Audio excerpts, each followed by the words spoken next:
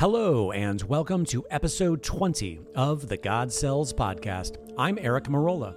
In today's podcast, I speak to Casper from Sweden, who had been suffering from brain damage. And, incredibly, he found my documentary, The God Cells, about fetal stem cell therapy offered in Kyiv, Ukraine.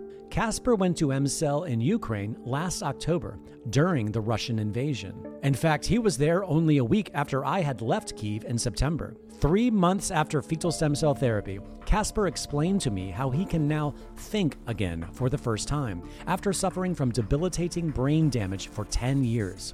It's a remarkable conversation, and we talk about a lot of the other things related to the roadblocks fetal stem cell therapy has around the world, as well as some of my experiences with my other documentaries. It's always great to get a different perspective from those who do not live in the United States and how they view the world, this therapy, and the medical system as a whole.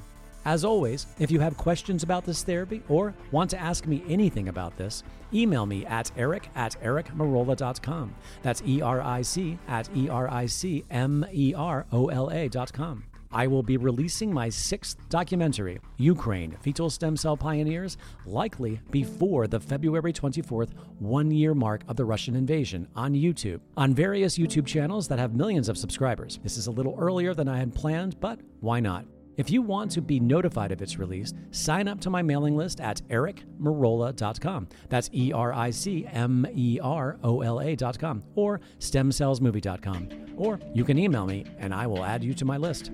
I hope you enjoy today's podcast with Casper from Sweden, who has reversed his brain damage with fetal stem cells. Hello. Hello, Casper. Hi, Eric. Can you hear me? I can hear you great. It's so great to meet you. Like so many people that I do these podcasts with, I only speak to them via email. And then we stay in touch. And then, I hear, people like yourself having really great results from the therapy. And I say, hey, would you like to do a podcast with me? And so it's nice. I went back to my emails actually before we got on the phone. You had some kind of brain injury. Am I correct about this? Yeah, that's correct. So I've had, for 10 years now, I've had issues with my brain where honestly, I can't find a good translation from the Swedish condition. We call it hjärntrötthet. It literally translates to brain fatigue. But when I look at the symptoms of brain fatigue, it doesn't seem to be the same, but let's just call it brain fatigue for lack of a better word. I can't find any other better translation. So it wasn't from an injury, correct? It's not an injury. It wasn't from a head trauma. It was from drug abuse. Okay. And so there's a lot of things that happened to me during that period. This was 10 years ago. And they seem to think that it was the drugs that caused this. Even though I wasn't a big, mostly when I was young, I maybe partied or did stupid stuff. That was about it. Sure. But it could have been maybe who knows what the street drugs might contain. It's for people listening. This is a good warning to be careful when you do that stuff. So I just want to be honest about what happened to me and my origin story. So sure. So but anyways, so this pretty much ruined my life for 10 years up until now. Wow. I was in. So I was in university back then. I was on my last year. I was studying to become a software engineer. I actually didn't finish. My last season, I couldn't do it anymore because my brain wouldn't let me. So all those years studying just down the drain for nothing. So after that, everything I did was just trying to find a way to recover. I didn't do much. I did a bit recovering up until like 2 or 3 years into the process of whatever you want to call it. But it wasn't until I had this treatment that I really had a big difference. That's amazing. So go ahead. Yeah, go ahead. Yeah, well, go ahead. While we were speaking, I looked. You were there in October of 2022, so you were there fairly recently. Yeah, that's correct. I was there in September. We must have just missed each other. Exactly. I was there 3rd of October. Okay. Well, so I'd love to hear more. So it was 10 years ago. You had some recovery after a few years, and then you discovered fetal stem cell therapy. I'm assuming through one of my movies, I'm assuming? Yeah, that's correct. So I I looked into stem cells maybe 2 or 3 years ago. The first time I just discovered like maybe this might be helpful in some way. I didn't have enough information about like what to search for or who to go to, and because it's kind of expensive. It's not a cheap treatment. So it took me a couple of years to, as I mentioned, I didn't have the ability to focus or read and do stuff like that. So it took me a while to gather information and just trying to make a good decision. But your documentary really helped because you kind of, how do you say, you collected everything I needed to know in a very good way. Like, so I had some background in doing my own research, but you really collected the essential parts. And I feel like without the documentary, I wouldn't have done the treatment. So it was really helpful for me. That's wonderful. I'd love to. First of all, I'd like to ask you about your symptoms you had before and after treatment, like what you felt. But going back to classifying, earlier you said you weren't sure how to translate it from Swedish to English. Would you, like, it's a common term in the United States or English to say brain damage. Would you think that's a fair? Yeah. You say that would be called brain damage. Would you agree? Absolutely. Okay. Absolutely. Yeah, it is. Okay. Because usually when this condition I have, they can't really find anything on the X-rays, and I've read studies where Swedish patients have been researched on, and they can't really find the brain damage is kind of. I'm not sure like how much brain damage you need to have to be in this kind of condition, but what they see is that the brain starts working in a different way. It doesn't work in a normal way anymore. And this is after the brain has somehow recovered. Okay. So it is most usually something that happens after a stroke or a head trauma, or like for me example, it's drug abuse. And so yeah, it's brain damage. Okay. So I would love for you to expand upon, because to be honest, you are the first person that I have ever interviewed or even had a phone conversation with that has had brain damage. I know they've treated other people, but as far as people that I have personally communicated with, I think you might be the first one that has specifically had brain damage that has gone there for therapy. And so obviously it would be really important for anyone finding this conversation that is in your situation or knows someone. So what I'm looking for, I would love for you to describe to me like more in detail, what kind of, you mentioned it a little bit, but like what were you experiencing from the day to day before going to therapy? And then if you don't mind, just after you went for therapy, maybe how long it took and like what you noticed overall as the stem cells began to start doing their job. Do you know what I mean? Would you mind explaining that? Yeah, absolutely. Okay. Yeah, of course. Yeah. So my symptoms before I did the treatment was, it was inability to focus. I was very sensitive to stress. Mm-hmm. I was very anxious. I couldn't sleep well. I mean, I had to go on sleep medication to be able to sleep. So, and depression, and honestly, the worst thing was the inability to think. That is something that the treatment started to work on pretty fast. Mm-hmm. It took about. Well, let me work from the beginning. Maybe it's better.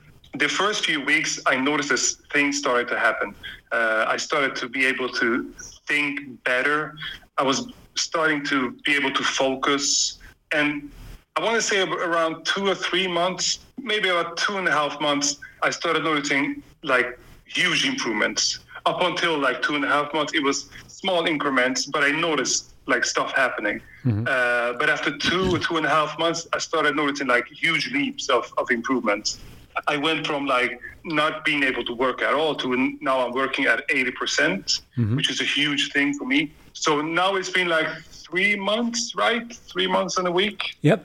Or 2 weeks, maybe. Yeah, 3 months and 2 weeks, something like that. And I'm still improving. I'm not sure how long I will improve. Maybe you have a better answer for that. Well, yeah, let me tell you. So the reason it takes 2 or 3 months generally, and some people it works faster, other people it works slower. But the reason for this is the way that this therapy is administered is that once the cells are injected, that the cells begin to proliferate and multiply. Not only are this, like in your case, you were given 24 roughly different stem cell types, but in your case, they gave you a much higher dose of the neurological related stem cells, which were harvested from the brain. And before I continue, were you also injected in the spinal canal, the intrathecal injection? Yeah. Okay, yeah. perfect. That was done on the third day. Okay, yeah. great. I was hoping that would be the case. I'm assuming they would have recommended that to you. So you got Yes. an extra boost. So you remember the injections in your abdomen and your fat on your abdomen. Yeah. Okay. Yeah. You had neuronal cells, in addition to many other types of cells, injected there. But on the third day, they only concentrated on the neuronal cells into your spinal canal through the intrathecal. So, but going back to your question. Okay. This is interesting because you're looking at other stem cell types. So first of all, outside of fetal, every other stem cell type does not provide genuine neuronal brain cells. It's impossible. You can only harvest them from the brain itself, and nor can any other mesenchymal or similar non-fetal stem cell, including umbilical, placental, doesn't matter. They cannot transform into a neuronal cell after injection. So what they do is they will cultivate the cells and let them proliferate in a petri dish in vitro in the lab, and then inject them into the patient. Again, I'm talking about non-fetal, the regular blood cells from the umbilical cord or the adult. So, but in the case of M cell and fetal stem cells, they do not believe in letting them proliferate and replicate in the lab because they realize it ruins them before they're injected. They want them to replicate and to proliferate after they enter your body. And they only give smaller amounts. They give just the right amount, not a gigantic amount, because they know how they behave after injection. So it takes 2 to 3 months for those cells, particularly the neuronal cells, to fully proliferate, where they're at that maximum value, if you would, where let's just say, for example, they injected you with thousands of cells, but of neuronal cells. Let's just pretend that was one stem cell of neuronal. That one stem cell creates 1,000. So it takes 2 or 3 months for that to happen. So that's why that's why you don't see this instant reaction. So yes, while they're inside of you, they are regenerating your brain and your brain tissue and the neurological system itself. But while that is happening, they're also multiplying and making themselves more abundant and making more of them, just repeating and replicating, over and over and over again, just like from biology class, when cells divide and replicate. So, but yeah, at the 3 month mark, they've basically replicated to like their sort of maximum capability, if that makes sense. So, that makes sense. And so that's why you feel its maximum effect at around 2 to 3 months. So it's remarkable. And it's interesting because you are a classic case of when MCell says you have to expect 2 or 3 months before you see significant improvement. And it really confuses people because some people have these very fast reactions, like some people with multiple sclerosis, which is technically a neurological condition. They start walking around in 5 days when they had to have a walker or a cane. And there's really no explanation. Oh, wow. I know, it's really bizarre. Anyway, it's really exciting. I mean, to see this happen for you, because also the damage was done 10 years ago. And what generally, and see, what's also interesting, Casper, is generally with particularly damage to the nervous system and the brain, the longer you wait to get the therapy, the harder it is to have good results because the damage has been there for so long. It is more recommended to have the stem cells done as fast as possible after the therapy. Yet you still 10 years out of having this damage, you're still getting amazing results, which is very exciting, Casper. I mean, wow. Do you mind me asking how old you are? I'm 37 now. Okay. So I was 27 when this happened. Okay, so that's also helps because you're younger. You're not like in your 60s or 70s. And it's also interesting, because you asked me in a text what other treatments what other ailments this treats, which I'm happy to answer more of if you'd like to ask me. But like children with autism. Go ahead. So can I, before you answer that, Yeah. it's like, I would like to know what kind of ailments you can help with this, and also what are the limitations? Sure. I'd be happy to answer that. Both of them. Yeah. I'm going to start with autism because of what I was just explaining about your age and having this damage for 10 years. So with children with autism, I followed 2 of them for my new documentary, but I've spoken to so many more and done podcasts with others, families as well. But generally, like if an older child with autism comes in, like say age 12, MCEL generally says, they say, don't expect huge results because the child is much, much older. We have much better results with younger children. Now, that being said, I have seen a nonverbal child at 12 get treated and start speaking a month later. I've seen that.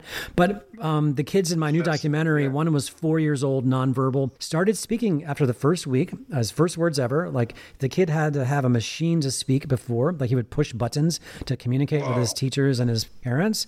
And another child who was very difficult to control, very bad mood issues and impossible to follow instructions, doing great. And both of those children were young. So going back to, I just wanted to explain that because it is also neurological. Let's go ahead and start immediately with the limitations. Well, I'll talk about limitations as far as ailments. For some reason, ALS, that's the only ailment I have seen that this can't completely reverse. It's very sad and unfortunate. It's one of those horrible diagnoses where there's literally like nothing on earth that can slow this down. So getting that out of the way. But I've seen amazing remissions with multiple sclerosis and Parkinson's. But going to the limitations on those 2 ailments, it's similar. It's similar. Like the longer you've had it, the harder it is for the cells to really reverse it. So I have a woman in the new documentary. I need to send you the new documentary. I'll give you a password protected link to allow you to see it. I'm happy to share it with you. I would appreciate that. Yeah. I'll send that to you when we're finished. But my point is I have 4 multiple sclerosis patients in this new documentary that I've been following for a while.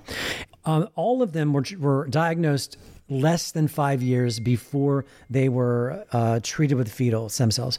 One of them was diagnosed 18 years prior to being treated with fetal stem cells.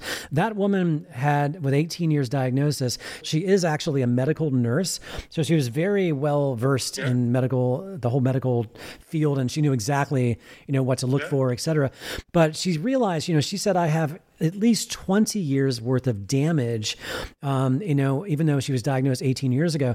And so she had not nearly the kind of results after one therapy as the other ones did, but she was able for the first time in her, the last 10 years to walk around her house unassisted.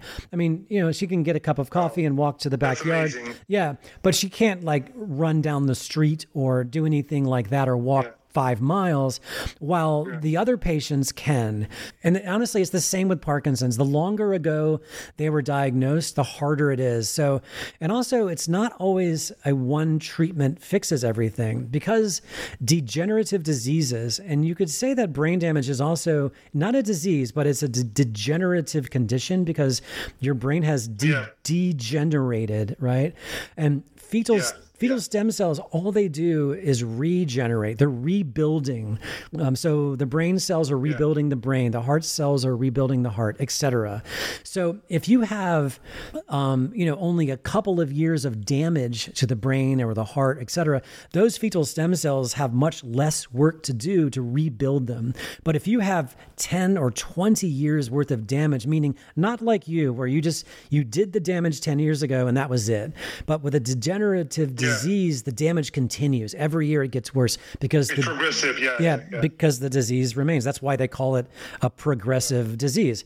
So, to say what are the limitations, it's difficult to answer other than what I'm saying. It's like the more damage, the harder it is. Now, that said too, with a progressive degenerative disease, getting the therapy, honestly, in the cases of multiple sclerosis and Parkinson's and sometimes autism, getting it every year or every 2 years to really push it back and keep it away is sometimes necessary. So one might call that a limitation in comparison to, say, somebody getting pneumonia and taking one antibiotic and having it go away, right?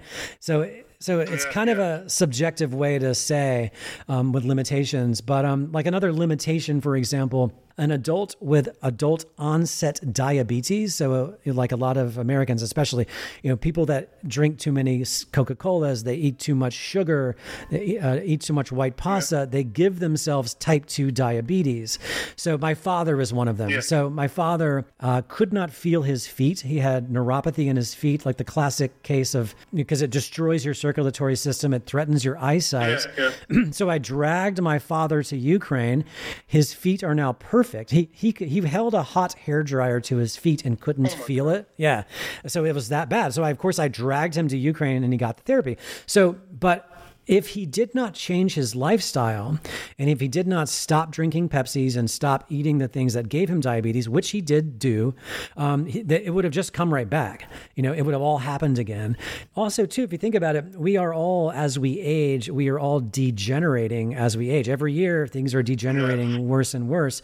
So all fetal stem cells are doing is fighting against that natural progression of both from an anti-aging standpoint as well as from a degenerative disease standpoint. So in your case, again, I know you probably don't want to go back there again during the Russian invasion, but I would seriously consider seeing where you are in about a year from October, maybe see where you are like July, August, September.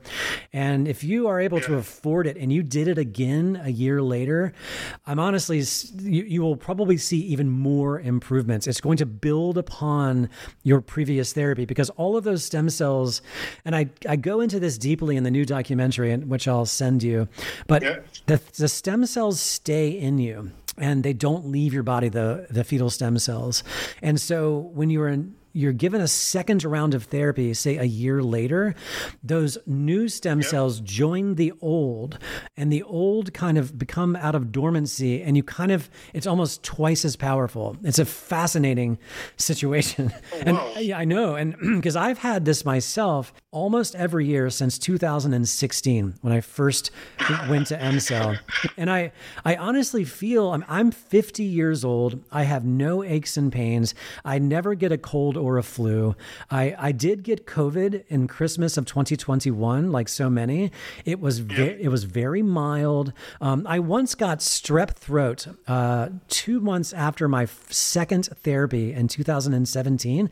I didn't know I had it. I had this mild irritation in my throat for 2 weeks. I went into a local clinic and just said, look, it was like, it was walking distance from me. I said, look, I've had this weird sore throat thing. It doesn't really bother me that much, but it's been 2 weeks now. So the doctors swabbed my throat, went back for, 15 minutes because they had the lab there. The doctor came back in the room. His face was just like in shock, saying, how long have you had this? And I said, like I said, 2 weeks. He said, you have strep throat. I said, what? I mean, and I don't know if you've ever had strep throat. And, I've had it. It's painful. It's really painful. It's debilitating. And I honestly, I can't think of any other reason why I walked around with strep throat for 2 weeks other than the stem cells keeping it at bay. Like it kept fighting against it, even though it's a bacterial issue. I know, it's crazy, isn't it? But yeah, ask me some more about limitations. Maybe ask me something specific. I just want to answer the thing you said about before I answer your question. The thing you said about me revisiting Ukraine. I mean, I'm actually planning on bringing my parents to Ukraine because I think that they might benefit from it as well. And they're getting old now, so I mean, why not? And I'm not sure where I'm going to be in 1 year, if I'm fully recovered or if this is like the maximum recovery for this treatment. I'm not sure where I'm going to be in a year or so, but if I'm not 100%, I'm going to go back again, without a doubt. I mean, it's a no-brainer for me. Nothing has helped me for 10 years. This is the only thing that has given me back quality of life. And I'm not saying I'm fully recovered. Maybe I will be, maybe not. Maybe it requires 1 or 2 or 3 treatments, but it doesn't really matter because money is not an issue when you don't really, like when you have a condition like I have, or like MS, with degenerative diseases or stuff like that. So, I mean, So what was your? Yeah. Go ahead. I was saying the reason why you have not found anything up until fetal stem cells to help the brain damage is because no chemical on Earth can rebuild brain tissue. No stem cell on Earth can rebuild brain tissue except neuronal brain cells, and you can only get that from the fetal material. That's simple as that. And so, and honestly, you mentioned your parents. That's wonderful because both of my parents, my brother, my wife, my wife's mother, my wife's aunt, and many friends have gone. I want everyone in my life that I care about to get this therapy. And what's interesting that I've seen over and over again, once someone like yourself goes, they end up going back with their parents or going back with their sister or their wife or whatever. Yeah. And so, nothing could be more beneficial for an aging person than this therapy for all of the reasons that I mentioned about the regenerative nature of it. Because not only does it regenerate the vital organ tissues, but it also is a huge disease preventative. It prevents heart disease. It prevents the diminishing of the blood vessels. It prevents brain decline. You can speak for that yourself because older people, we all know. Definitely. I'm not saying that it's going to perfectly prevent Alzheimer's, but there's a lot of reason to believe it would. But the basic brain deterioration that comes with age, it prevents all of that because you're constantly regenerating and rejuvenating the brain with these brand new 7 to 12 week old brain cells that are floating around in, say, a parent's brain that's 75, 80 years old. It just makes scientific sense, right? Yeah, absolutely. Yeah. And there's actually... do you remember we talked about the Swedish clinical trials, which was done with fetal stem cells? I don't know if you did. Yeah, I sent you. I because everything is written in Swedish, so you have to I sent you a couple of. I remember now. Yeah. And if I remember correctly, it wasn't the whole document. If I remember correctly, tell me if I'm wrong, but I think we translated. That's right. We did Google Translate somewhat, or I did, right? I think I did it a little bit with you. Yeah. And that's correct. Yeah, that's correct. I'm not sure what they did. I know that. Well, there's a couple of things. They used 6 or 8 fetuses for a single. They did clinical trials on people with Parkinson's. So another thing to know before I talk about it is that they don't do this anymore. Mm-hmm. This is they've halted this treatment because they don't think it's ethical and they don't think it's not going to be able to be available to everyone because there's not enough fetuses. This is what they say. I'm not saying that's what I think. I'm just saying this is what they're saying. They saw good results. Yeah. I remember now. I remember all of this now. Yes. I remember how comical it was for them to say there's not enough fetuses when there's 50 million abortions annually every year, whether, people find it ethical or not. And here's my theory. I don't mean to jump to conclusions here, but I've just been studying innovative scientific technologies since 2009 with my focus on fetal stem cells, basically since 2014, is that there's 2 things happening. Well, 3. One, of course, 50% of the world is against abortion. So you have that problem. And then the second one is that if this was allowed to go through, even getting past the abortion issue, you cannot patent this technology. So if they're able to reverse Parkinson's, in this case, Parkinson's, that's what they were studying, and they do the work and they spend the hundreds of millions of dollars of clinical trials in Sweden, just in Sweden, let's say, and they put it on the market. Okay, let's say the company, let's call the company just for fun, the Casper company, and they spent $200 million on these fetal stem cells for Parkinson's. It works great. They start to get remissions, and then Casper company goes to the Swedish regulatory agency and gets it approved in Sweden for Parkinson's. What will happen is, because they can't patent it, what they will happen is they would have already spent $200 million, and then every other biotech company in Sweden will then say, thanks, Casper. We are now going to compete with you since you did all the work and spent all the money, and we are going to harvest our own abortions, and we're going to treat people, and it'll just be a big, it'll be a big competition. And so you have that. And then secondly, because of that, It doesn't fit within the market model, unfortunately, because the way the system works, the current drug marketplace works, is you want to find a chemical, one chemical, or a couple of chemicals that you can patent and monopolize the market on, and then move to the next chemical. Yeah. And this slaps in the face of all of it, unfortunately. It's just economics 101. It's just, economics, unfortunately. Yeah. No, I mean, you have to follow the money. It's very easy. I think after doing the treatment myself, I can't find any good reason not. I mean, even if it's true, they say that there's not enough fetuses, okay? At least help the people you can help. If it's 10 people, then help those 10 people. You don't have to help everyone. So I don't get that. Why do you deny everyone just because you find it hard to have fetuses for every single patient? I mean, it's I don't get it. Of course, it's probably what you're saying is probably the reason, and also I think it's very political. It's a controversial topic. People, as you mentioned, people are scared of abortions. It's like, are there going to be a black market for fetuses? Stupid stuff like that. But anyways, I think it's very tragic because that was what I wanted to say. In the clinical trials, they saw that after 10 years, the neuronal cells were still in the patient's brain. They could still find them. Yep. I'm glad you mentioned that. That's crazy. No, it's not crazy, actually, because I go into this deeply in the new documentary. So I talked about this a little bit in The God Cells, but I actually opened up the movie with this because I think it's so important. The reason this therapy was ever even conceived of or even thought about is because we've known actually for over 100 years that the fetal cells during pregnancy in the maternal body, the fetal cells migrate out of the womb into the maternal body.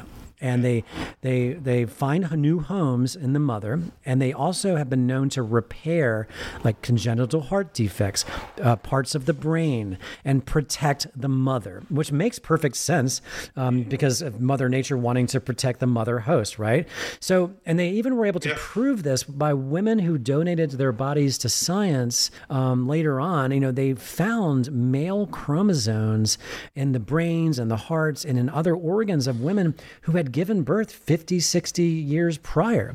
And it was, and because they were male, that's how they could be identified, obviously. They're like, wow, why are there men's chromosomes all over this woman's brain, her heart? It's because they gave birth to a son decades earlier. Yeah. So, one thing led to another and more research had been done. And I'll just give you a quick lesson. So what happened was these Ukrainians in the former Soviet Union, even back in the late 70s, early 80s, were researching this, and they were really studying it intensely. Yeah.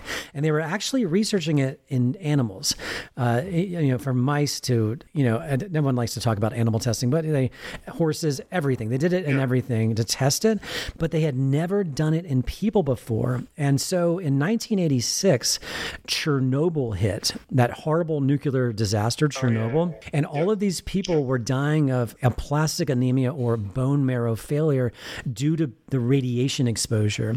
And because these scientists knew that at the 7 to 12 week end of first trimester, the liver, the fetal liver in all mammals, whether you change the mathematics depending on the other mammals, but for humans within 9 months, at the 7 to 12 week mark, the liver is the foundation of the body's bone marrow and blood system. So they said, okay, all these people were dying of bone marrow failure, right? So they're like, well, we can't find bone marrow transplants fast enough because we have to find matches. And secondly, we can't even get a bone marrow match from these poor people that are dying because the bone marrow is so destroyed. So why don't we maybe think about perhaps just taking fetal liver cells, inject it into their bloodstream and see what happens? And those people are the founders of M-Cell. And they started, I know. Yeah. And go. Yeah, and they cured aplastic anemia or bone marrow failure multiple times. And I even found an old article from the Los Angeles Times from 1986 talking about this. I couldn't believe I didn't find it before. And it's in my new documentary. But so anyway, and only because of that, because of this tragedy, were they able to fast track the authorization to allow fetal stem cells to be legal and authorized in Ukraine. That's why. And here we are 30 years later, and it's still legal. They never reversed the law. They never changed it. And that's the only reason. So they didn't have to go through a long clinical trial process or anything. And so here we are now 30 years later. There's not been any horror stories. There's been no tumors formed. There's been no bad side effects. And you hear nothing but people like yourself raving about it ever since. So anyway, yeah. So, yeah. So how did you find it? I mean, how did you find fetal stem cells, and how did you find M cells? I mean, of course, they go hand in hand, but I mean, okay. What made you look at fetal stem cells from the start? Sure. It's a long story, but I'll give you the short version. So I've released, The God Cells is my 4th movie. My 6th movie is the new one, Ukraine Fetal Stem Cell Pioneers. My 5th movie was this crazy banking story that took place in the country of Andorra, unrelated to medicine. But all of my other movies were about scientific medical innovations that generally are unheard of, that I have found promise in my own research, mainly because I found so many people helped by them. So what happened was I was finishing my 3rd movie, which actually was a whistleblower movie about a scientific therapy that was covered up by a famous cancer institution in the United States. But so nowadays, when you make documentaries, you have to raise money. There's no other way. Like no one buys DVDs anymore. You can't make a profit off of them.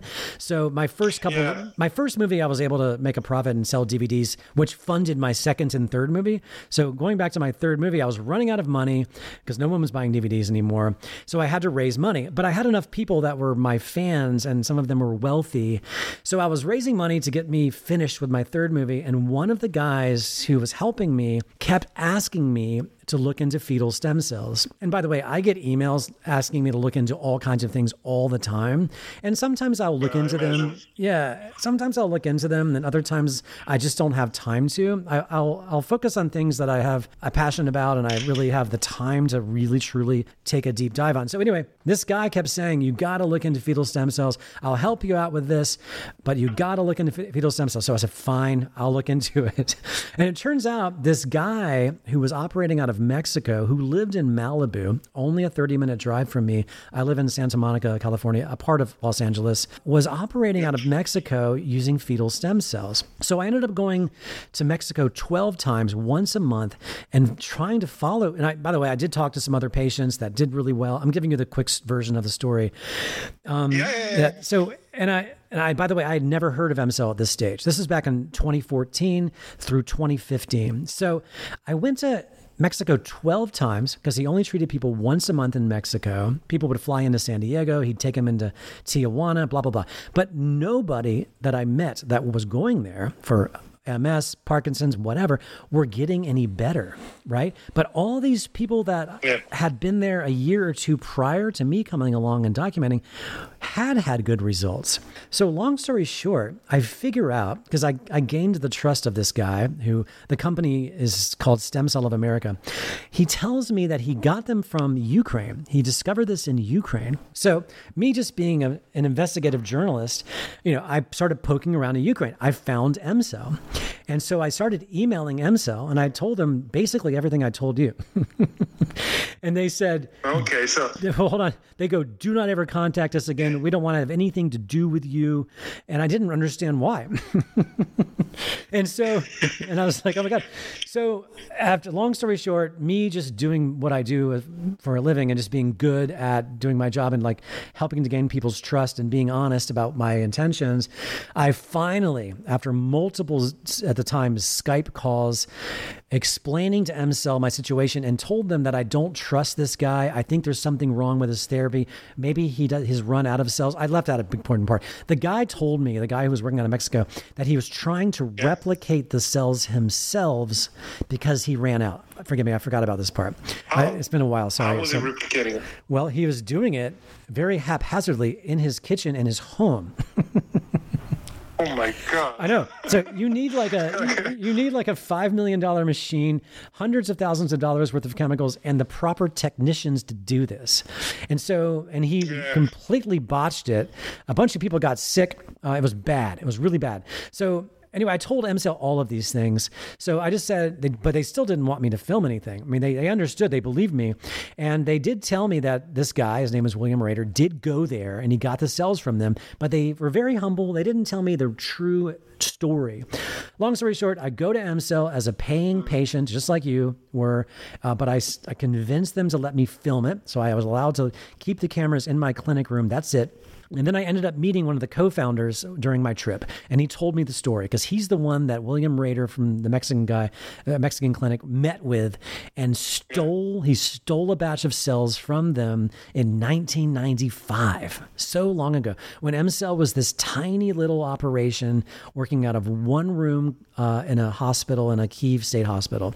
So he convinced MCell to hand over a batch of only brain and liver. That's it. So the basis of the immune system and the basis of the neurological system, because he had falsified documents that he had a permission from Czechoslovakia to open a clinic. It's such a ridiculous story. It deserves its own documentary. So anyway, that's how I met MCell. So like I had to really fight my way in, and now I'm happy I did. I mean, and now they completely trust me. And a couple of more trips later, they finally let me into the lab. That's why you see the lab in the God cells. I had to go to MCell I think it was 6 times the first year to get all I needed. And I kept going 3 or 4 times a year anyway. But in order to gain their trust, I needed a lot of FaceTime with them to really help them, for them to trust me, So it's a really long story. You did. Yeah, me too. And I was really happy because it helped me uncover what was happening in Mexico. And so what's really sad is people see the God cells, because you saw there was a clinic in Mexico, if you remember, and I very politely explained that, hey, it's not the same thing. And this is where it's all originated. But this guy passed away, unfortunately, I say unfortunately, but fortunately, frankly, because he doesn't, I can now tell the truth without worrying about him trying to come after me legally. You remember O.J. Simpson, the guy that killed his wife, the famous football player? Yeah. Well, this guy's lawyer was O.J. Simpson's lawyer. So I was honestly... Well, you gotta be careful then. Exactly. Well, luckily he's gone now. But what's really sad is Stem Cell of America as a company is still technically open. I mean, these poor unsuspecting people are still going there. I mean, it's so sad, and they don't have any stem cells left. I don't know what they're injecting people with. There's no doctor. The guy who stole them that kind of understood it isn't even alive. It's a mess. And now with Russia and Ukraine, it's just such a mess because so many people are still falling victims of that place. But anyway, go ahead. But isn't it? I mean, don't you have any regulations regarding fetal stem cells in America right now? Or is no. Well, first of all, in Mexico, it's illegal. So they're breaking the law by pretending to have fetal stem cells. Oh, yeah. It's in Mexico. Yeah, you're right. Yeah, I thought it was in America. Yeah, but okay. No. See, here's the thing. This guy was American. His office was in America. He kept the stem cells in his home in Malibu, smuggled them in and out of Mexico every month in the trunk of his car. It's unbelievable. And he would just sit people down in chairs and inject them into the arm and into the abdomen, one injection each, because he at the time for a while from 1995 up until early maybe 2010 2013, which is almost 20 years, he used the same batch of stolen cells for 20 years, which were extremely old technology.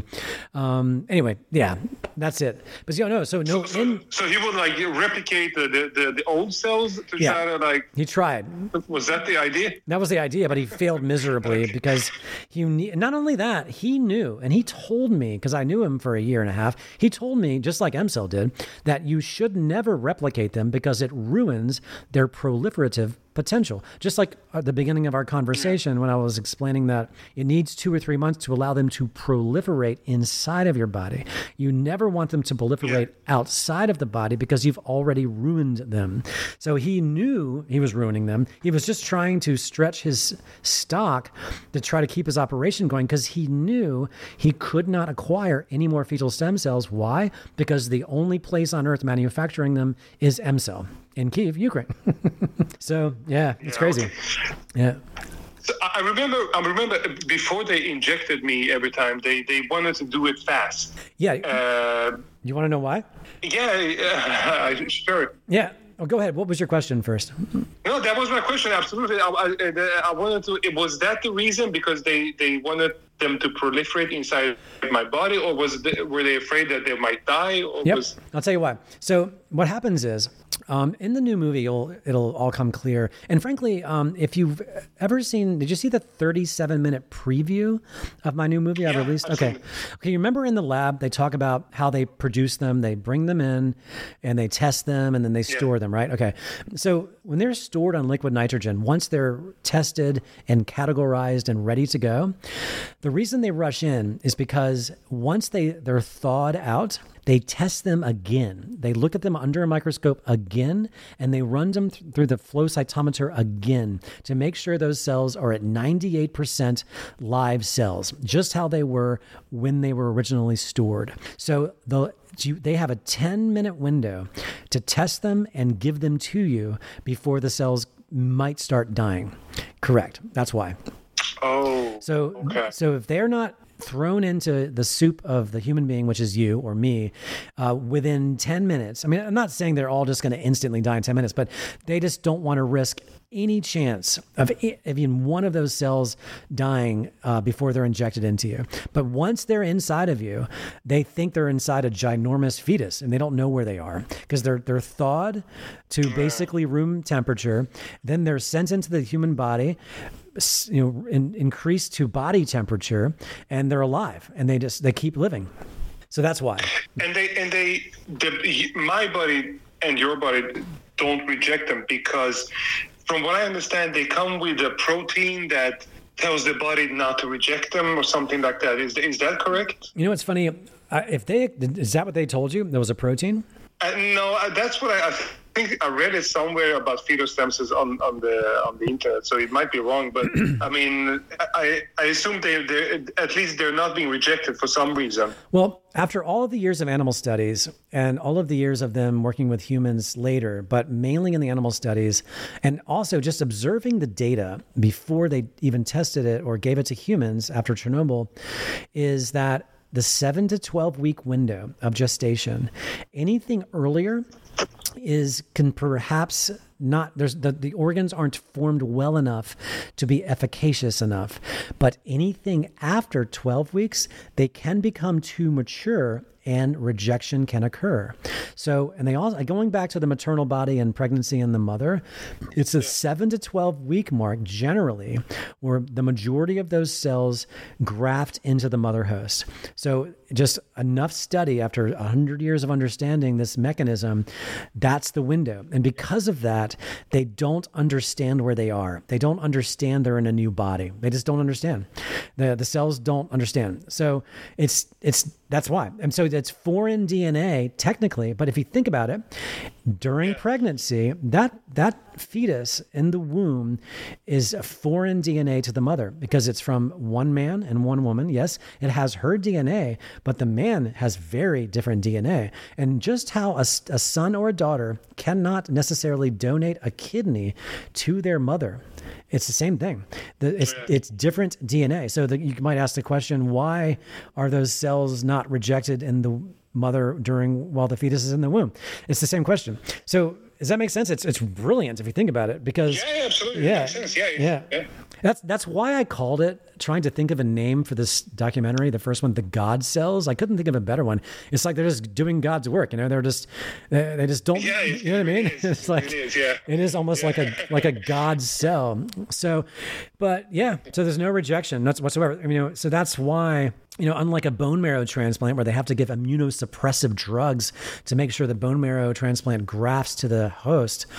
And you'll probably ask that question because you read a lot about stem cell therapies where they do use immunosuppressive drugs. It's just because that is the old line of thinking. It's the old standard of care. And it goes back to these scientists not understanding how fetal stem cells operate, or they don't understand that you must focus on 7 to 12 week window, not the 16 to 18 week, nothing, So, yeah. And not to mention how valuable the liver cells are from 7 to 12 week, because you're talking about the bone marrow is not formed yet. The blood system hasn't been completely formed yet. So that entire immune system, because the bone marrow and the blood, that's your immune system, right? So the liver, exactly. The liver is literally like the explosive immune system foundation. I mean, it's crazy. It's extremely powerful. And of course, the brain is getting formed. And of course, that's the foundation of your entire nervous system. So, yeah. Well,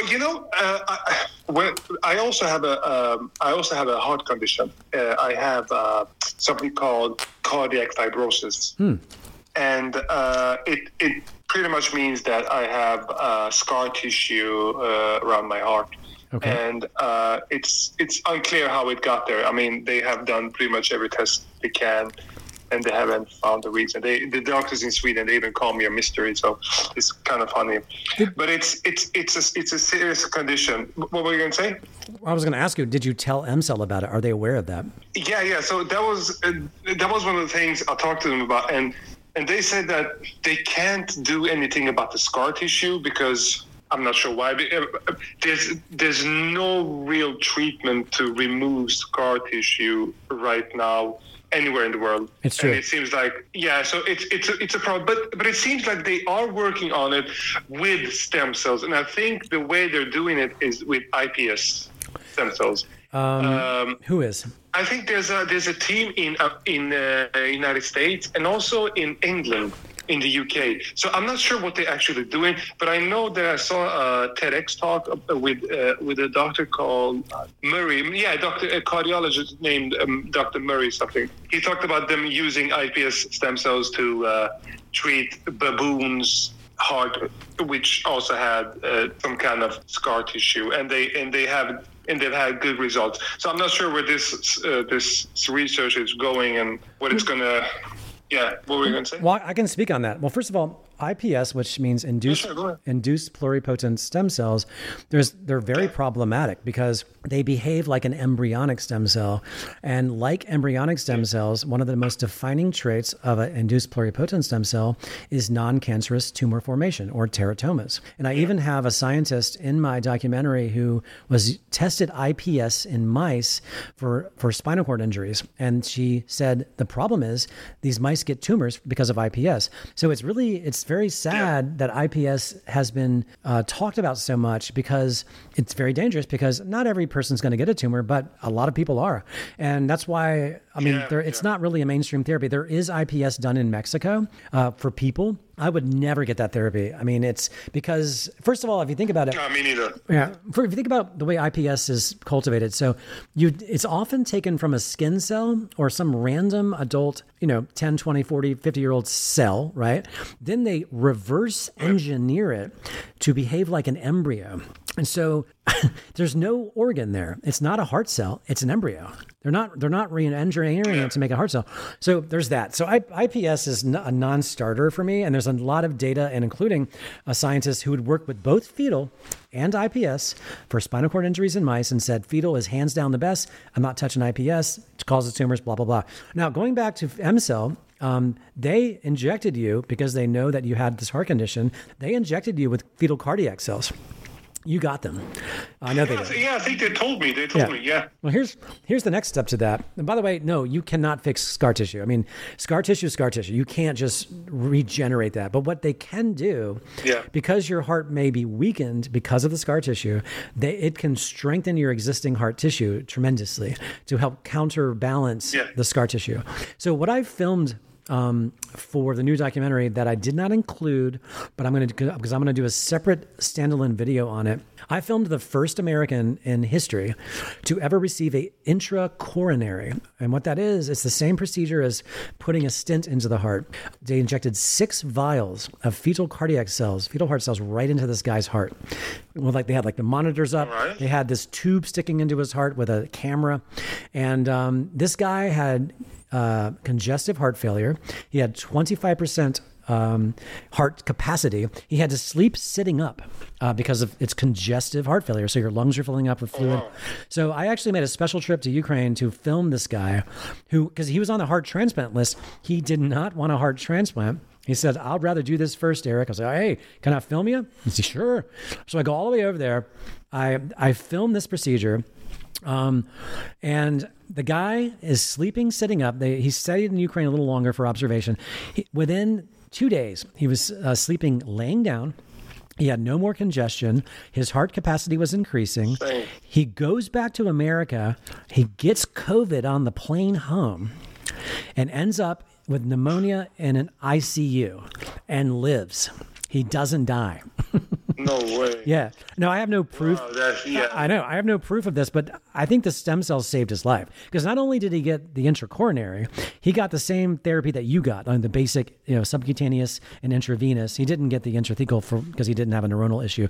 So, but unfortunately, he ended up having to get the heart transplant because by the time all this settled, he wasn't going to go back again and risk getting COVID again, and because COVID was still raging at that point. But I filmed all of this. I had trouble finding a way to tell that whole story in the new documentary. So that's why I'm going to do a separate little short movie on the whole thing so I can properly tell that story. But what I'm trying to say is if you start developing a really serious heart problem, you could think about getting the intracoronary procedure.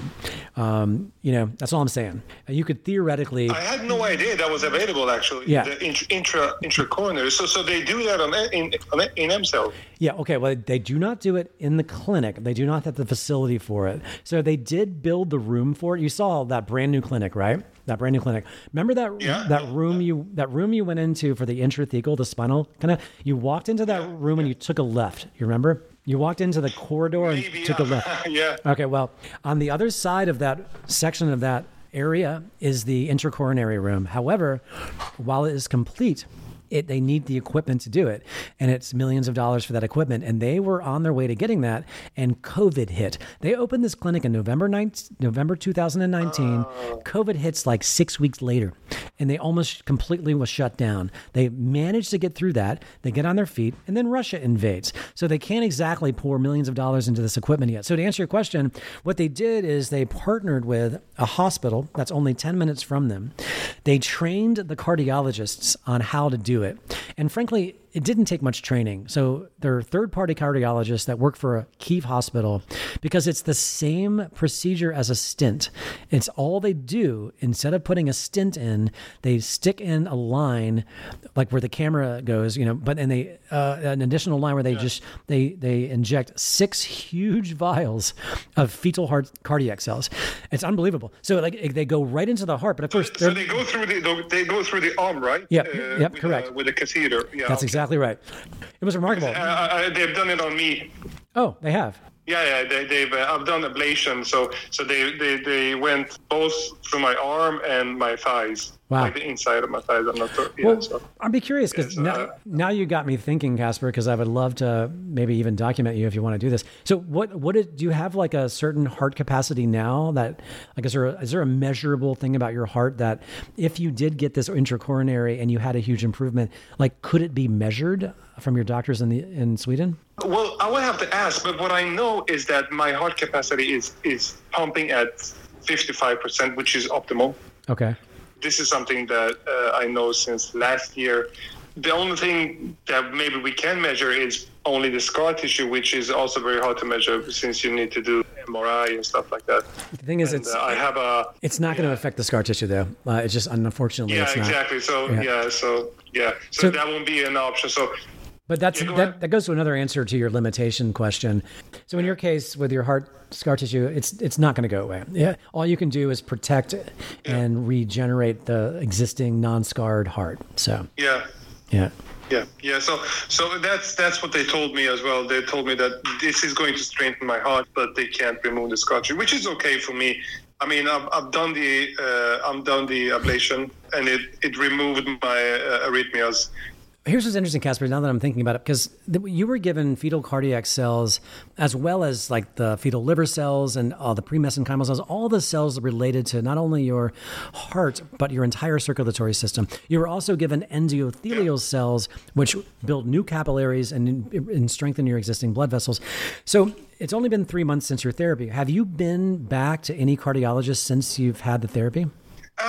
No, but I'm having a talk. I have an appointment with my doctor on this Wednesday, and they are going to talk to me about the second ablation, and they will probably do all kinds of tests before, like ultrasound and the standard stuff. So it's going to be really interesting to see what they say. I'm actually eager to see if they've seen any changes in my heart. Yeah, me too. Here's what I'd like to ask you. First of all, I'm not saying you should tell them you did this, because I'm trying to decide if you should. Are they aware that you've done this, your doctors, fetal stem cells? No. I'm actually thinking about it myself. Maybe just wait until maybe if they say something. Here's what because I don't want to, because doctors are emotional creatures because they're humans, right? I would recommend not saying a word, and I would ask them, if you're going to get all these tests, heart tests anyway, because of the new ablation, do it. But what I'm trying to get at is, Casper, is see if they're willing to run every conceivable test on your heart, like whenever, like everything, whatever is conceivable. I've never had any heart issues. Whatever they can do, because I'd be very interested, Casper, to see if they've noticed changes. I'm serious, because you have been given enough fetal heart cells to people with heart attacks and strokes up until the intracoronary, which is, like I said, this American was the first American in history to ever been treated with fetal heart cells in this method. And it was only like the 10th or 12th patient MCell had ever treated. And they had mainly only treated people that were local Ukrainians in their own internal clinical trials to verify that it was successful and safe and all of that. So what I'm trying to say is, but what I'm trying to say is, before this, every other heart patient that went to MCell, every other stroke patient, anyone with heart disease or a heart attack, they were given the therapy just like you were, and they had great improvements. So I'd be interested to see if your heart has improved measurably. So just keep that in mind, and don't say anything to them about the fetal stem cells until afterwards, if you say anything at all. I won't. I won't say a word. The thing is, I think the 55% capacity is like the maximum. I think that's how they measure it. Yeah, so I don't think we're going to see an improvement there, but I think they might see a difference in the EKG or ECG. How do you say it? Well, electrocardiogram, so it's ECG. ECG, right? Yeah, I think it's ECG. Yeah. So they might find, because that's the two standard tests they do. They do an ultrasound and they do an ECG. So we might see a difference there, because usually doctors tell me, we can see abnormal stuff happening in your heart, and if I have extra beats or something like that, and they can measure how many times per hour I have these extra beats, which is also what causes the arrhythmias. Like, they are the thing that starts if you know what I mean. It's like a dance, and when they lose when the extra heartbeat comes, they lose the rhythm, and then the arrhythmia starts. So hopefully I might see an improvement in the ECG. So I'll keep you updated. Yeah, please do. You know what I'd also like to keep me updated on is you may be going back, especially with your parents. And the reason I say this is because I'm going to go back every year regardless of the Russia situation. And even though I was there in September filming a lot of people, did you see my short film of us there in September? Yeah, I did. Okay, cool. Yeah, anyway, but my normal annual therapy is always July. So I'm aiming for July, which, because you were just there in October. You could go earlier. Yeah. I mean, if you go earlier, please go ahead. You don't have to go just because I'm there. What I'm trying to say is it would be super fun to be there at the same time as you. Yeah, absolutely. Yeah, it would be fun. Yeah, particularly love that. Yeah. I mean, it's always fun with a group. And who knows, maybe if we're lucky, this whole Russia situation will be over with. Who knows? So how was it for EMSA? I mean, I know they're out of... are they affected by the bombings, or how are they doing? Luckily, MCell, they were pretty smart. So, I mean, they're clever people, as you know already, just being incredibly smart doctors. But see, once Crimea was annexed in 2014, and that was right around the time they decided they wanted to build a new updated clinic, like a brand new state-of-the-art clinic, they strategically located the new clinic in an area that would not be of strategic interest in case there was a military attack. So what that means is it's not close to any energy infrastructures. It is close to some residential areas, but it's not like downtown or the city area of Kiev. It's called Kiev. They are in Kiev, but they're not in the middle of like downtown. I mean, it's like a 40-minute drive, sometimes an hour, depending on traffic, to get from downtown Kiev to the new clinic. So, answer your question, there's that. So they have not had any, explosions or bombs or missiles landing anywhere near them. They did say to me, because I obviously asked them every question I could about this invasion when I was there. They said on February 24th, they called everyone into the conference room trying to decide what they were going to do. They had patients in the building. They're like, do we go home? Do we send everyone home? What do we do? And when they were sitting in the conference room, you remember it's all glass. The building's all glass. And they all watched they watched a gigantic missile fly across the sky right in front of them, past the building. And they both said, well, that answers the question. We have to get the hell out of here. Yeah. So anyway, so to answer your question, they also have, because they need to make sure, even without an invasion, they have a backup generator, a diesel generator that runs the clinic. I have been on Zoom calls with them during the invasion where the lights go out for about 10 seconds and they turn back on because the light goes out because, if they're conserving electricity or they need to turn things off, and then their generator kicks in. So to answer your question, I mean, because they're humble, strong people, that to them, Russia being a threat is every day to them, even before this. I mean, as far as they're concerned, Russia has been at war with them since 2014, as far as they're concerned. And they're used to Russia committing genocide in their country every 100 years, like it's in their DNA. So to answer your question, they're just continuing business as usual. I mean, they're being careful and they're not idiots about it. They're not being completely, ignorant to the reality. But they're just trying their best to continue business as usual and trying to keep their business going. And big people that need the therapy are still going. I mean, I've talking to between 5, sometimes 10 or 12 patients per month. When my group had 9 people in September, in October, I think at least 8 to 10 people went, you being one of them. And then in October, I think 8 to 10 people went. And then December, maybe 5. In January, I'm aware of at least maybe 3 for sure. Maybe a half a dozen might total go so far. But just because I say that, these are just the people I'm talking to. I don't speak to everyone that goes. If somebody reaches out to me, I talk to them, but not everybody reaches out to me that goes. So, I mean, they're not doing great, but they're not doing horrible either. They're not going to go belly up or anything. So, but I mean, so that's first of all, that's really nice to hear that they're doing fine, because they're really, really nice people. They really took care of me and my wife. But I think July might be, I think they told me to wait at least 12 months. Okay. I'm not sure. So maybe they said 9 to 12 months, but they told me that I'm going to be, because a lot of people want to go, like after a few months, they want to go again. Yeah. And they said that we tell people to not go, at least wait 12 months, because the cells are still doing work, and you are going to see more improvements during this year. Wait. I don't know. Maybe I'm going to have to talk to them. Let's see what they say. Maybe this summer might be a bit too early for me. That's okay. I don't know for certain. I haven't what to say. I haven't purchased my plane tickets for July yet. This is sort of loosely an idea. But honestly, I mean, to be honest, again, going back to our conversation about the proliferation of the cells, that is why they say that, because they understand how they behave inside of you.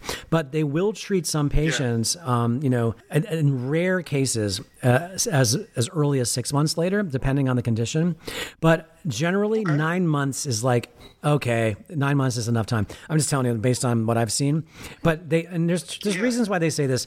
They say 12 months for two reasons. One, of course, it's best to wait 12 months for the reasons scientifically. But they also don't want to try to oversell their therapy and make it sound like you have to come back more often than needed. Yeah. You know what I mean? That's also part of it. They try to be very humble of course. and loose about that. And it's always just a suggestion. It's not a requirement. Yeah. Okay. So yeah.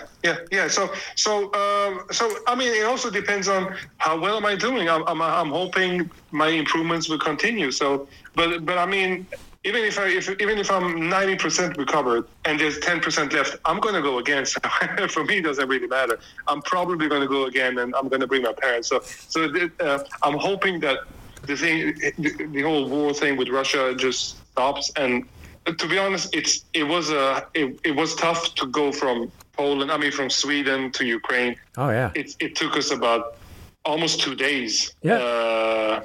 And the funny thing is, from Sweden to Kyiv, it's like 2 hours flight. In normal conditions. Imagine me coming from Los Angeles. Yeah, it was crazy. So for you, it must be like 3 or 4 days. Well, I mean, that's crazy. Well, to be honest, I think we left. We left on a Friday. Landed Saturday morning in Warsaw, caught the train several hours later on Saturday, arrived in Kyiv on Sunday. So it really wasn't that bad. So it was basically 2 days, Friday to Sunday. So, the only sleep we got was on the plane from LA to Warsaw and then on the train. So of course we were exhausted Sunday. We didn't get that much sleep. And, but yeah, it's brutal. I mean, the train ride, 17 hours. I mean, having a private sleeper car is nice, but it really, you realize what we took for granted. I know that was your first time there, but I don't know if you know this, but I've been there 30 times. Only one of those times was, the train ride. Oh my. And so I got really used to this. You've been there 30 times? Oh yeah. Think about it. Okay. 2016, I was there between 2016. Okay. I went there 2 or 3 times in 2016 because I didn't get there until early summer.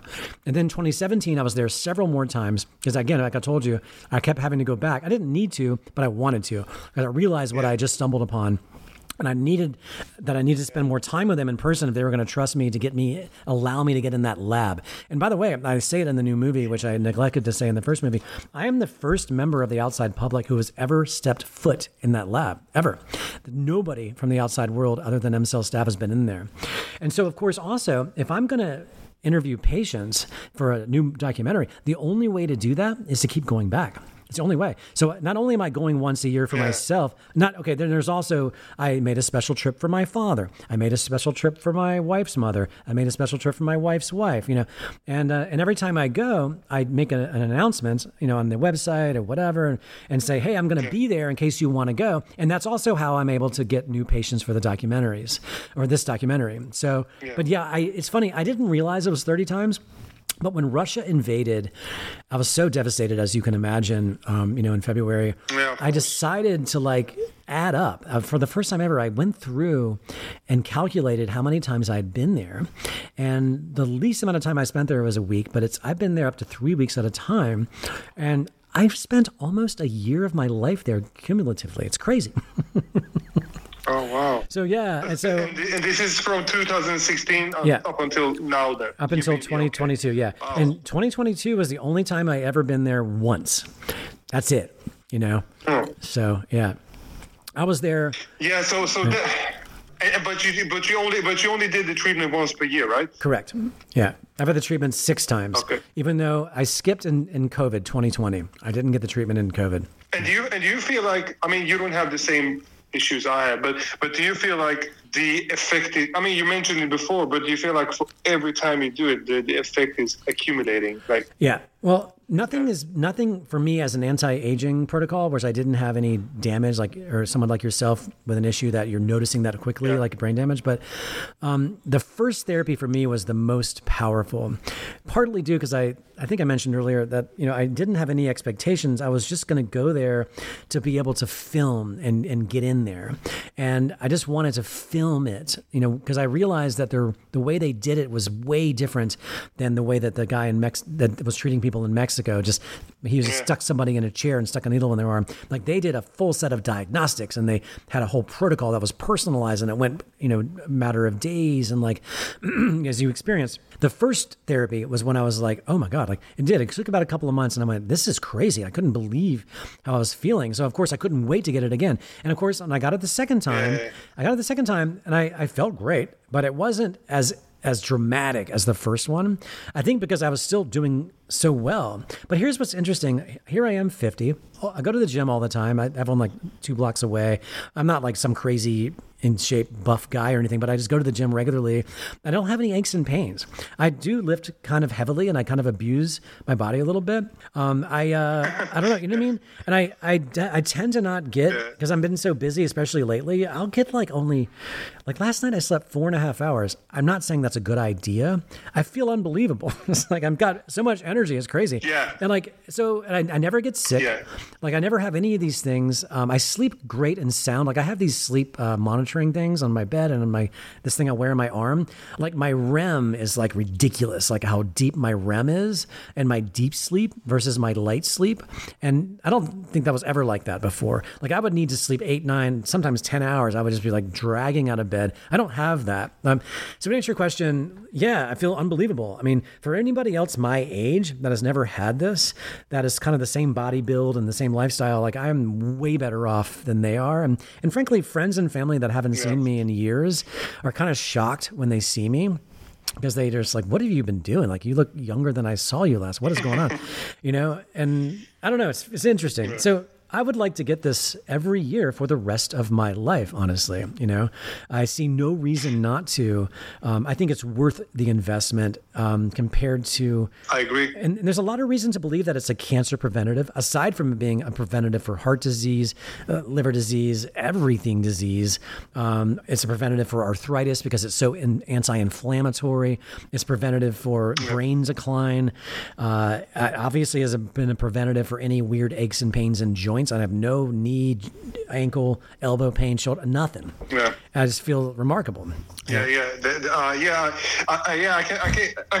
mean, I'm not where you are, but I can say that it's insane how fast things went from like. That's actually one thing. The thing you mentioned about sleep, because I told you I couldn't sleep before. Mm-hmm. I had to go on medication. I've slowly stopped taking my sleep medication. It's something that's still with me because I'm a little bit traumatized. When you're not able to sleep for 10 years, you're a bit traumatized. So the bad habits are still with me, but I'm slowly stopping taking them. So, but one thing I noticed is that I'm now able to sleep without them. Mm-hmm. But there was a few weeks ago, where I couldn't sleep at all. Something happened. I was like, why can't I sleep? I wasn't feeling very bad when I woke up. I wasn't feeling very bad. I was like, I'm still feeling pretty good. I'm tired, but I'm. If this was 3 months prior, I would have been totally crushed. But now I'm like, okay, this is affecting me, but it's not fun. What is happening with me? I wanted to find out what was happening. But I think I figured out what it was. Okay. Because I mentioned I haven't been able to think. Yes, it was painful for me to think because it's hard to explain. You have to experience it. But I realized that I'm actually able to think now. Yeah. And I was thinking so much that I couldn't sleep. Yep. There you go. So that was a dilemma for me. So I had to kind of like work on it. Like, how am I supposed to get some sleep now? When I'm going to bed, I'm just thinking about all kinds of stuff. The results are remarkable. You can't. It's magical. You can't really explain it. Isn't it weird too that how you can't explain it? That's the most interesting part. Is people try to say to me, "Well, how does it feel?" And it's really hard to explain because and it's same for you. Like you had brain damage. I mean, of course, you can explain things like I think better, yada yada. But it's hard to really explain it properly because, like it's easy to explain. How does caffeine affect you? It's easy to explain that. How does this particular medication affect you? These are chemicals basically, but when you're injected with 24 different organ stem cell types, that's biology. That's so unfamiliar to what we're used to having given to us. It's very difficult to verbalize what it feels like, Yeah. So, I don't think it's possible. Yeah, I think you're right. Because there's a lot of different things happening. It's not only one thing. It's like maybe 10 different things happening at the same time. So yeah. Well, it makes sense because you were given almost 24 different organ cell types, hitting, nearly 24 different parts of your body, targeting, not only your brain. So it's fascinating. Yeah. And so also too, going back, the very idea, like you got the endothelial cells and the cardiac cells. So by default, your circulatory system is doing way better, which of course helps your brain. It's all hand in hand. It's a very holistic, they're treating the whole body. So the whole body is going to have this interesting reaction versus just one part. Like if you get a headache and you take a Tylenol, then your headache goes away. But, that's it, but, this is treating everything, So, yeah. Yeah. Well, this is one. What would you say? Go ahead. Yeah, go ahead. No, you please go ahead. Okay, thank you. Well, I was going to ask, you had experience with MS patients, right? Mm-hmm. How many times, because I have a friend who has MS, and how many times would you say it's, of course, it's a degenerative disease, but how many times usually does it take for someone to notice good results? Oh, it completely. Even if it also, yeah. Well, how long ago was this person diagnosed? Maybe 10 years ago. Okay. How is their mobility right now? Are they able to walk around? Are they in a wheelchair or?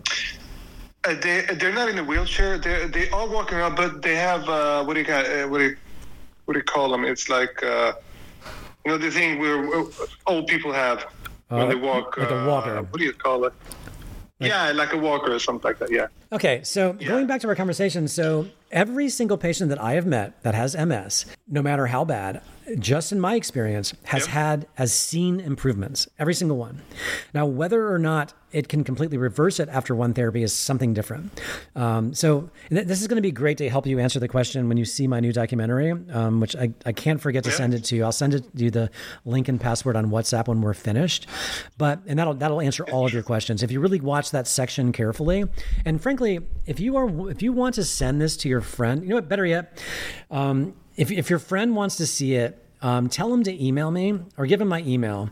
Because what I do is because I change the password to these links every so often. So, but I think it'll be good for him to see it because I would want to see it if I was in his position. So to answer your question, to be honest, I have not personally seen an MS patient say that did nothing for me, particularly only 10 years out. Remember, I talked to you about a woman that was diagnosed 18 years ago that had 20 years of damage because she noticed the decline for 2 years and didn't get diagnosed until 18 years, until that point. So she really had it for 20 years, at least, and she was in a walker and all of that stuff too. And also the thing is with MS, it has different degrees. Some are more progressive than others. Some people have a mild version and some people have a really aggressive version. You'll meet a guy, Chad, that was only diagnosed a year before his first treatment. And while he's okay, but one of his arms still don't work. And he was able to walk though. Wow. And he was falling like 6 to 10 times a day. He doesn't fall anymore. He just has a new baby. He was never able to hold the baby until we got the therapy. Now he can hold the baby.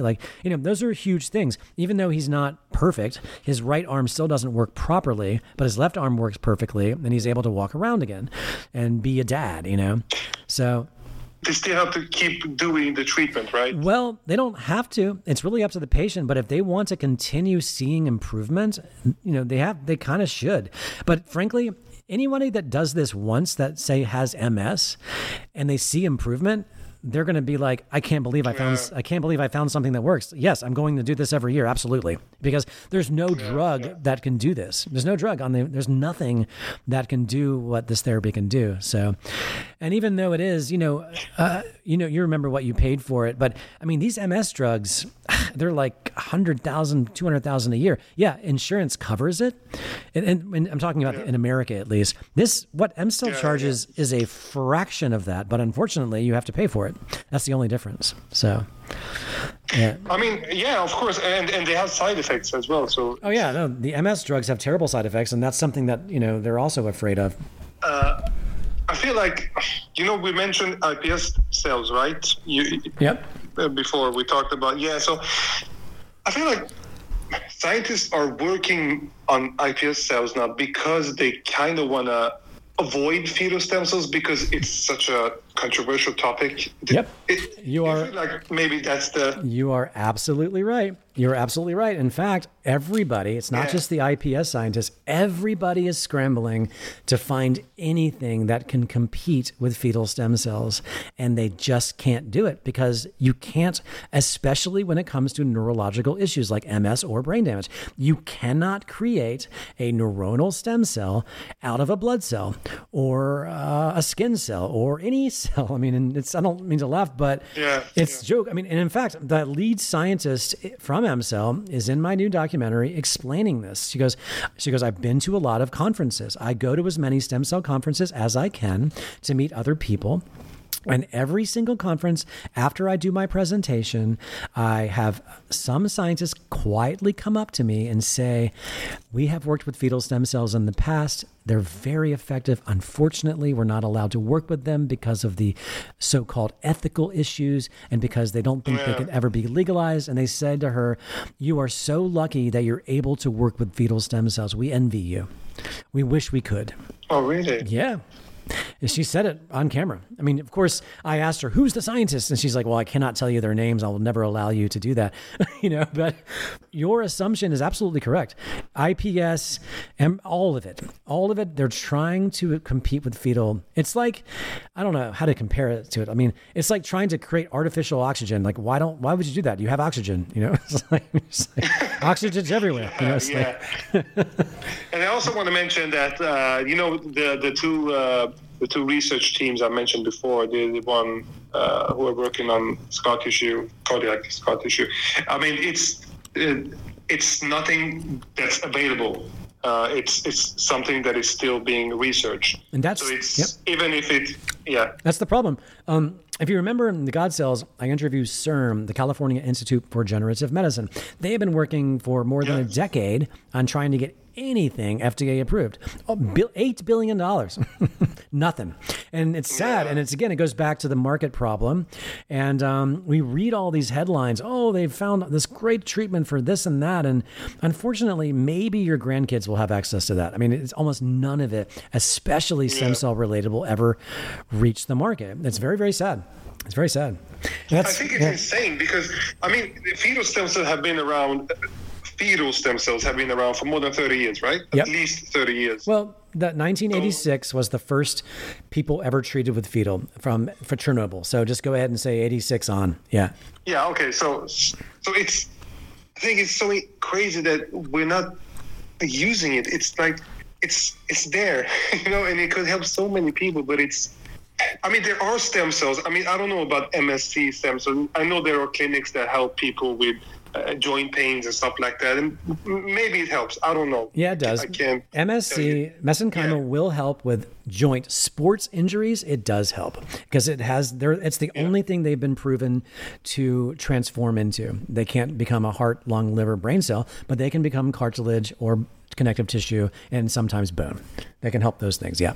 So do you think fetal stem cells will be available mainstream, or do you think that iPS stem cells will become the next thing that will substitute fetal stem cells? The thing is, I can't see anything becoming a substitute for fetal. It's impossible. Like it's scientifically impossible. It's like trying to ride a bike across the Atlantic Ocean. You can't do it unless somebody builds a bridge, right? Yeah. So in IPS, again, they cause tumors. There's nothing they can do about it. It causes tumors, just like embryonic does. But to answer your question, do I think fetal stem cells will become mainstream? Unfortunately, Casper, I don't mean to sound cynical. I've just been following this kind of work for a long time. The answer is no. Not in our lifetime, no. And unless the entire both monetary and economic and medical system is so revamped where profit isn't the sole reason for this to operate, the world to operate, which then we get into this whole rabbit hole of communism and socialism. And, unless, profit is taken out, there's no way. It's just not possible. And not to mention the political side of the abortion issue. That's a whole nother monster to tackle. So I spent years, and when I first, my first documentary, Brzezinski, was about a scientist who created a very interesting treatment for cancer that he owned the patents on. And by the way, it just recently got re-released on YouTube. It's got pushing 2.3 million views in just 2 weeks. And I used to be a big activist about this. That was my first documentary, and it was the most popular, which just kind of gave me my career. I used to be a big activist trying to change the system and convince the government and why won't you let this therapy come to market? Even though the American Food and Drug Administration did allow it to be tested, even though the Japanese did randomized studies and proved that it works, they doubled the survival rate in the randomized study in this inventors treated group, and still got nowhere. And I realized what a waste of time it was. And I said, okay, my focus really should be on finding the technologies, and in this case, fetal stem cells, telling a good story and helping those people who need it now. And it's unfortunate that only people that have the means can get it, and are willing nowadays to go to Ukraine during a Russian invasion, like yourself and like myself. Yeah. And so I found that my time was better spent focusing on helping those people, and those people are my audience, versus trying to change the system. Like, for example, I haven't told this story in a while. Like, you have to see the documentary to appreciate this. But when I did the first documentary, when they needed to get $300 million roughly to do FDA phase 3 randomized studies for this particular rare brain cancer in children. And the guy who was in charge of raising this money was old college roommates with President Obama's chief of staff. Okay. This was back in 2009. Obama just got elected. So this guy calls me up and says, I'm meeting with Obama's chief of staff, David Axelrod, soon in Washington, D.C. Where is your documentary at this stage? Because I hadn't released it yet. I said, well, it's basically done. I'm just waiting to get music done, blah, blah, blah. So I FedEx it to him, and he gets it. He shows it to David Axelrod, the chief of staff of President Obama. And I was very naive, thinking, oh my God, the White House is going to see my doc. This is going to change everything. Because once they see this, how could they possibly not do something about it, right? And so the guy calls me back a couple weeks later and says, I met with David Axelrod. And he said, you're not going to believe what he said. I said, what? And remember, these guys were old college friends, right? These are just friends having lunch. There wasn't like a meeting to pitch him anything. And he said, Axelrod watched the movie and said, it's very important. But he said, this is just too big. It's too big. He said, even if he said, maybe in 10 years we can face this issue. He said, but even if we did, and we allowed this one man who has patents on this therapy to get his therapy approved for market, it would destroy the existing cancer market, and it potentially create Wall Street in a downfall. He's like, so many pharmaceutical industries would go under because no one would want chemotherapy or radiation as a first line of defense if they know they have this gentle, non-toxic, I left that part out. This therapy is non-toxic. It doesn't make your hair fall out. It doesn't do any of that stuff. It's not the easiest therapy to administer. But anyway, so that was a behind the scenes friendly conversation. So that was like the biggest eye-opener for me to go, wow. Like, even the White House said, nah, this is too big. Can't touch this one. Yeah, I get it. I know it works. But no, we can't touch this one. So imagine fetal stem cells. This is how, I mean, it's crazy. I mean, that's even bigger. And I know for a fact that the FDA in America, I mean, it's so crazy how people who work with the FDA then later go on to work for medical companies. Like, what are you guys doing? It's a revolving door, yeah. No, the FDA does not work for the American public. The FDA works for the pharmaceutical industry. And I'm not being sarcastic. It's really true. Like, they are the police I know it's true. Yeah. So. And the sad part is that the FDA's decision affects even us in Sweden. Oh, yeah. It's like whatever America does is like the rest of the world does. It's exactly right. I have another example for you. So I mentioned how this cancer therapy was tested in Japan.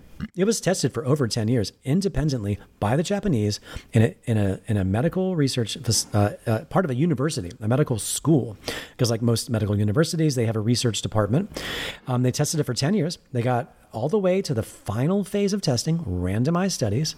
And I went all the way to Japan to interview these people, by the way. And I actually helped them get this study published because I said, why did you not publish this? Anyway, so I said to them, why on earth, you've already made it this far, farther than we have in the United States with this medication. Why would you not get it approved just for the Japanese people?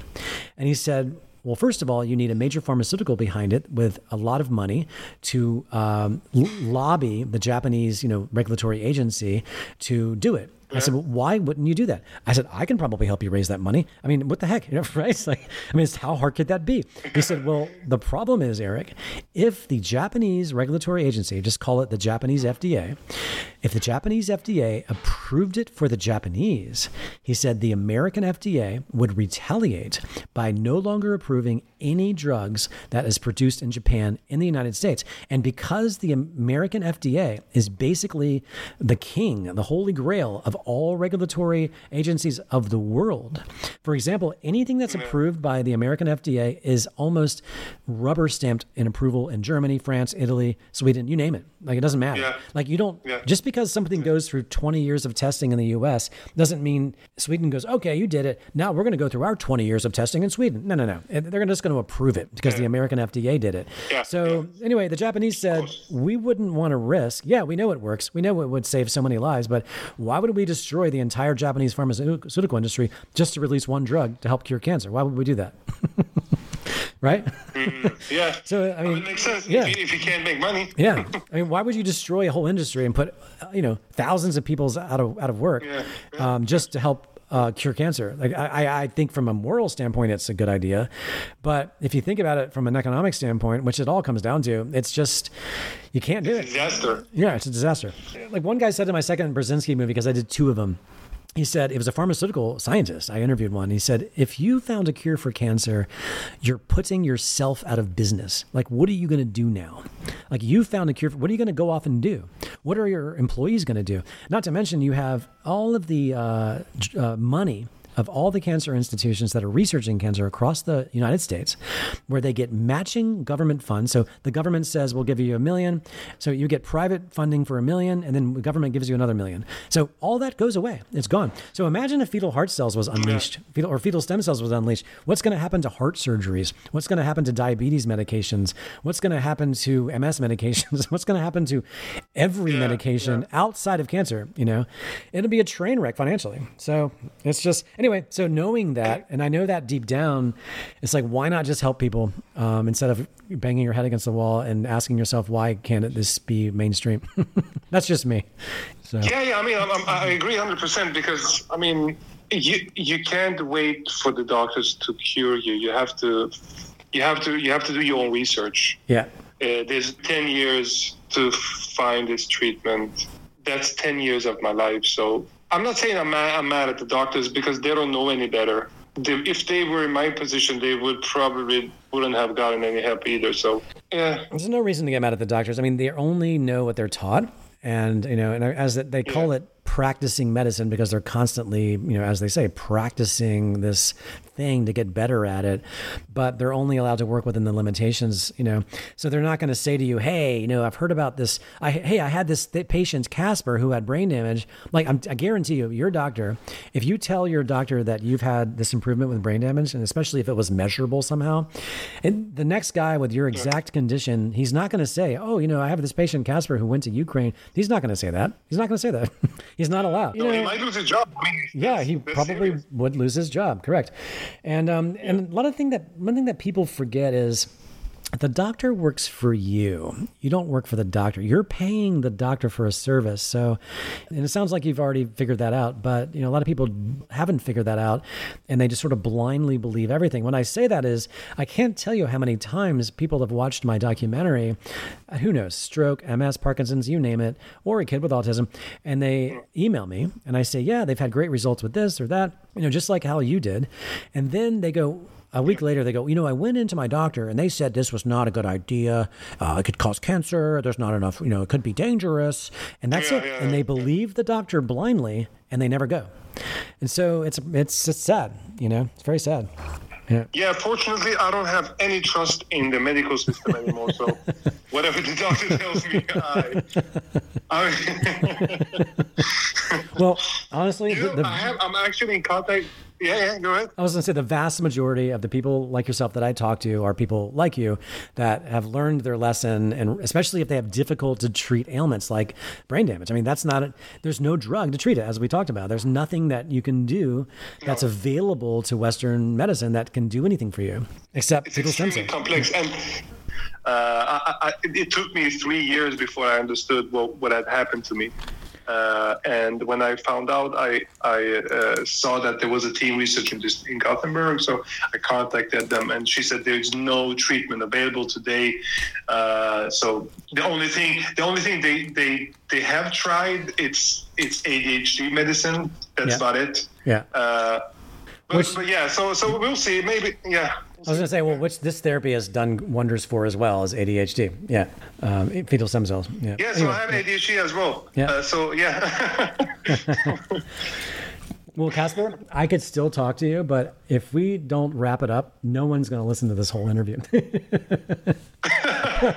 I can imagine. Yeah. And it's 9 p.m. here for people that are listening. It's getting really late, so I think it's a good idea to I'll tell you what, I mean, I'd love to stay in touch with you, and you're always welcome to obviously WhatsApp me anytime. I'm going to text you the movie now. Another reason I would think would be great for your friend who has MS to speak to me or just email me is because he'll send his information to MCell, right? Get officially invited. Because as you know, they don't just take walk-ins. Yeah. They want to review cases. So, and I'm happy to let him meet all of the MS patients in my documentary. They'll be glad to speak to him on WhatsApp, but I appreciate it if he got invited first, so I'm not wasting their time. And I also, we'd like to have an idea that if he feels like he really wants to go, because I really want to respect the time of these people. They're busy like everybody else. But if he's really serious about maybe going, I'm happy to put him in direct contact with these people, and because nothing's better. Yeah, absolutely. And the same with you. Like if somebody contacts me in a month who's say 37, 47 years old, whatever, and says, I have brain damage due to drugs, I would say, oh my God, you got to speak to this guy, Casper. I'm sure you'd be happy to speak to him, right? Wouldn't you I would love that. Yeah. See, yeah. That's why I'm speaking to you right now. Yeah, exactly. So that's what I love doing, honestly, because I love connecting people. That's why I like doing the podcast. People can listen to this. And then, of course, taking it one step further, if your friend with MS wants to speak to these other people, and it's always great to have him watch the documentary first so he understands who he's speaking to. Yeah, I think that would really help. And I also want to say it's a woman, but it doesn't really matter. That's my bad. I didn't mention it. So, people are skeptical. Yep. It's a good thing. I think it's healthy. Then what she should do is watch the movie first. She should watch the movie first because I have convinced. I wish I could name drop here, but I've met a lot of interesting, powerful people. Some of them famous in my years of doing this, and I sent this new movie to all of them, and a lot of them had never. They were only familiar with my previous work. They never saw the God cells. They only saw this, and they lost their minds. They lost their minds. And one in particular is very powerful in governments, actually. Okay. I won't even say the gender. This person was very excited and wants to see what they can do to help. That's as far as I can go with that here. And we can talk about it off the record, some very exciting possibilities. But I don't want to say anything here because it's just too early. And I don't want to get people unnecessarily excited. But anyway. Sure. Yeah. Well, I'll talk to her and hopefully the documentary will come in, sir. But we'll keep in touch. Thank you so much, Eric. Yeah, my pleasure, man. Thank you for everything. Hey, Casper, it's my pleasure, honestly. Thank you for taking the time to share your story. A lot of people would love to hear our conversation, but who knows? You might end up helping someone in your similar condition who listens to this conversation. That's what I'm hoping. Yeah. That's what I'm hoping. Yeah. Well, Thank you for having me. Hey, my pleasure. And thank you for taking the time. So you're in Sweden. It's 9:00 there. It's 12 noon in California. Yeah. All right. Well, I hope you have a great night. You too. All right. Have a great day. Thanks. You too. All right, Greg. Okay, bye. Bye-bye.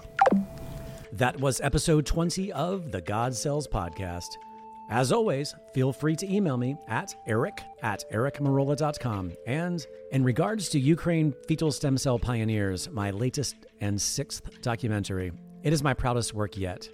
I think most of you will be blown away. I do a deep, deep dive into the science of this technology. I have unbelievable, remarkable stories of remissions of multiple sclerosis, Parkinson's, nonverbal child with autism speaking for the first time. It's really remarkable, and it was actually kind of unbelievable to witness what I witnessed unfold before my eyes, honestly, while working on this. I had been following some of these patients since 2015. So if you want to be notified of its release, free on YouTube for the world, be sure to sign up for my mailing list at ericmarola.com or stemcellsmovie.com, or follow the project on Facebook or Twitter, or just email me and I'll add you to the list. Until next time, I'm Eric Marola.